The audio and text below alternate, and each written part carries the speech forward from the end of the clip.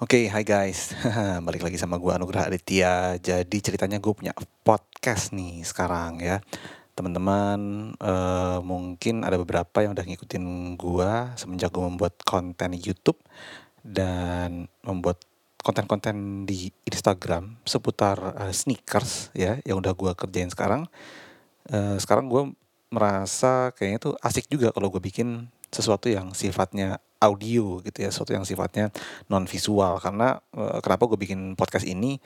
Soalnya kadang-kadang yang namanya gue bikin konten di YouTube gitu ya, kalau kelamaan kan basi. Nah, yang nonton males gitu ya. Terus banyak banget kalau misalnya gue ketemu lawan bicara, narasumber, itu hal-hal yang gak ketangkap itu lumayan lumayan banyak sebetulnya.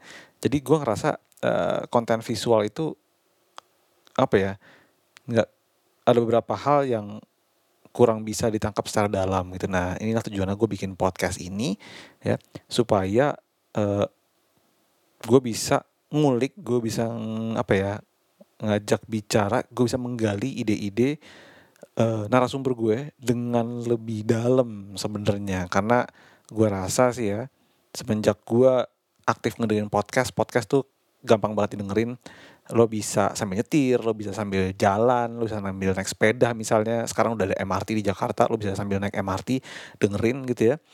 Dan sambil melakukan berbagai macam hal lainnya, karena lo cukup dengerin audionya aja. So gue merasa tertarik untuk bikin konten audio podcast ini.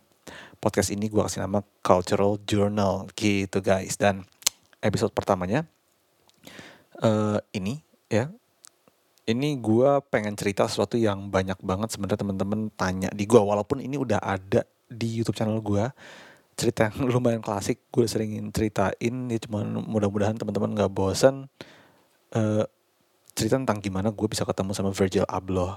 Virgil Abloh itu siapa? Buat yang belum tahu, Virgil Abloh itu adalah salah satu orang penemu streetwear, high-end streetwear label tepatnya ya, bernama Off-White. Nah itu kalau misalnya teman-teman suka bilang, wah nih labelnya tuh label hype bis berat itu, karena para pencari hype tersebut ya senang banget memakai produk-produk dari Off-White. Nah Off-White ini kemudian ada salah satu kolaborasinya bersama Nike ya, dikasih judul The 10 ya, karena sepatunya ada 10, dan menjadi salah satu kolaborasi paling sukses di dunia ya, khususnya di dunia sepatu, di dunia sneakers. Kenapa? Karena ini ngasih impact yang gede banget. Nah, dia Virgil Abloh itu membuat satu siluet deconstruct, artinya sepatu-sepatu yang dikolaborasikan bersama Nike itu dikonstruk ya, dibuat setengah jadi, tapi ya memang begitu gayanya, dan dikasih tag merah ala-ala Off-White. Tag merah ini banyak yang nyangkain ini kayak tag yang bisa dipakai di barang yang berkeluar pabrik, tapi ini dipakai di barang komersialnya Virgil Abloh. Nah ini banyak banget impactnya ke desain dunia secara keseluruhan, sehingga Virgil Abloh ini dianggap sebagai salah satu cultural icon gitu ya. Nah, statusnya sekarang Virgil Abloh itu juga diangkat menjadi menswear creative director dari Louis Vuitton, salah satu rumah mode fashion house paling ternama di dunia. Ya walaupun Louis Vuitton itu mostly barang-barangnya adalah trunk, luggage gitu ya, koper, tas. Tapi Louis Vuitton juga punya line-line fashion, oke. Dan untuk prianya kali ini dikepalai oleh Virgil Abloh untuk arahan kreatifnya gitu. Dan ini untuk pertama kalinya ada salah satu orang berkulit hitam ya yang bisa masuk ke fashion house paling ternama di dunia gitu. Ini ngasih benchmark baru lah di dunia fashion, sehingga ya sosok Virgil Abloh ini jadi ikonik banget. Jadi waktu itu gue gue langsung cerita aja. Waktu itu gue tanpa gue tahu, gue diundang ke Singapura oleh Nike untuk sebuah event yang gue pada waktu diundang itu gue nggak tahu apa ceritanya gimana ya. Pokoknya mau ke Singapura aja. Oke, gue dikontak oleh Zeno. Zeno itu adalah digital agency-nya Nike, dan dia ngasih tahu bahwa tanggal sekian bisa nggak gue ke Singapura. Gue bilang bisa, tapi gue nggak tahu mau ngapain di sana. Dan seminggu sebelum keberangkatan gue baru secara tidak sengaja ya dikabarin oleh head atau lead markomnya Nike Indonesia yang ngasih tau bahwa lu mau ketemu sama Virgil Abloh. Oke ya. gimana? Gue agak nggak percaya waktu itu, dan kemudian nggak lama kemudian emailnya datang, email konfirmasi bahwa this is strictly confidential, bahwa lo akan ketemu Virgil Abloh di Singapura dalam rangka peluncuran koleksi The Ten. Itu salah satu hal yang buat gue senang luar biasa, karena waktu itu gue bikin konten, subscribernya masih dikit, follower Instagram gue juga nggak banyak ya, cuman mungkin gue nggak tahu kenapa gue yang dipilih dari puluhan atau ratusan orang yang mungkin lebih mengerti sneakers daripada gue untuk datang ke sana ya, menghadiri acara itu, ketemu sama orang yang bisa dibilang begitu ikoniknya. Dan ya gue merasa sangat dihargai gitu. Jadi singkat cerita gue ketemu sama Virgil Abloh. Singkat cerita gue pergi ke Singapura ya, dijemput di sana, diantar ke hotel. Di hotel tau-tau udah ada sepatunya ya, gue dapat blazer The Ten OG ya, yang mana merupakan salah satu dari ke-10 sepatu tersebut. Dan keesokan harinya itu gue barengan dengan berbagai perwakilan dari beberapa negara, ada dari Malaysia, Medium SSMY, ada dari Singapura, Street Thing, ada dari Thailand, gue lupa nama medianya apa ya. Jadi kita merupakan orang-orang yang terpilih untuk menghadiri launching itu gitu. Dan Virgil Abloh hadir di sana ya, di Singapura. Kita ngedekonstruk sepatu Air Force One sebagai bagian dari activity acara tersebut, dan kita dapat sesi tanya jawab dengan Virgil Abloh. Dan ini tuh menarik banget karena gue selalu seneng untuk narik ide dari orang. Kenapa sih lo melakukan hal ini, kenapa sih lo ngerjain hal ini, kenapa lo collab kayak gitu-gitu. Dan inilah pertanyaan yang gue tanyakan ke Virgil Abloh. Virgil, amongst the 10, amongst all of the Nike silhouette that's in the Nike catalog, I mean, they have a lot of shoes like Lunar Chart, like everything.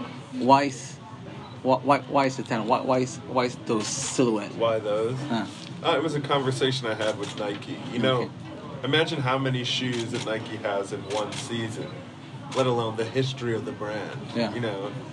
Hundreds of thousands of different pairs of shoes, and tens of thousands, have been made.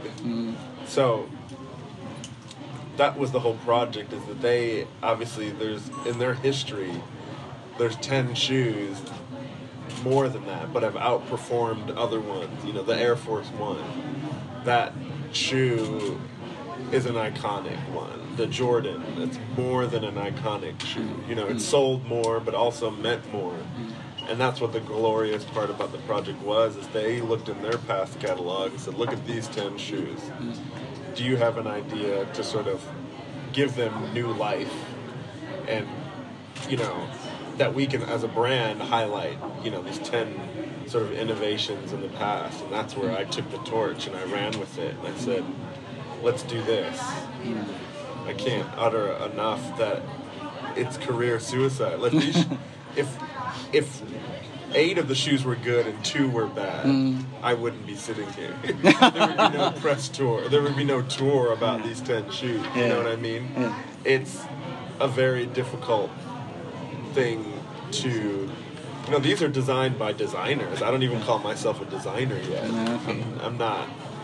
I need to work more to be at that level of a sneaker designer. I think what I've done is a good sort of like first scenario, but I'm not delusional to think that in order to have a career in sneaker design, I need to do this for a stretch of 20, 30 years, and then let's look back to see where this started and where the overall art, says. This is a true collaboration. This is me collaborating with the original designer and Nike itself. Oke, nah teman-teman udah denger ya tadi penjelasannya dia ya. Jadi kenapa ke-10 siluet ini yang dia pilih, karena menurut dia ke-10 siluet ini tuh adalah ke-10 siluet yang paling ikonik dari Nike. Despite dari Nike tuh banyak banget modelnya ya, dan brandnya sendiri tuh punya nilai historical value yang tinggi ya.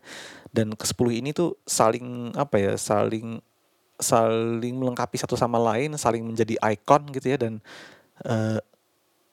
ini juga merupakan resiko besar untuk Virgil, karena kalau misalnya 8 dari 10-nya doang yang keren, 2 itu jelek gitu ya misalnya, atau nggak bagus, mungkin dia mungkin dia akan career suicide gitu ya, dia nggak akan punya tour dunia seperti itu gitu ya. Dan apparently 10-10-nya itu at least being approved by Nike, being cool ya di mata banyak orang, dan ya dia menjadi sosok yang sekarang dengan produk yang begitu keren, yang menurut gue salah satu produk yang paling ikonik sih ya kalau gue bilang di persepatuan di persnikeran dan fashion pada umumnya gitu. Karena impact yang didapat tuh banyak banget, yang niru gayanya Virgil Abloh itu banyak banget ya, simple tapi cukup kontroversial. Kenapa gue bilang kontroversial? Karena terlalu simple, bahkan dia cuma ngasih kutip gitu. Jadi dia bahkan nggak bisa ngedesain, dia ngasih kutip doang bahwa ya udah gitu, ini gaya gue gitu ya.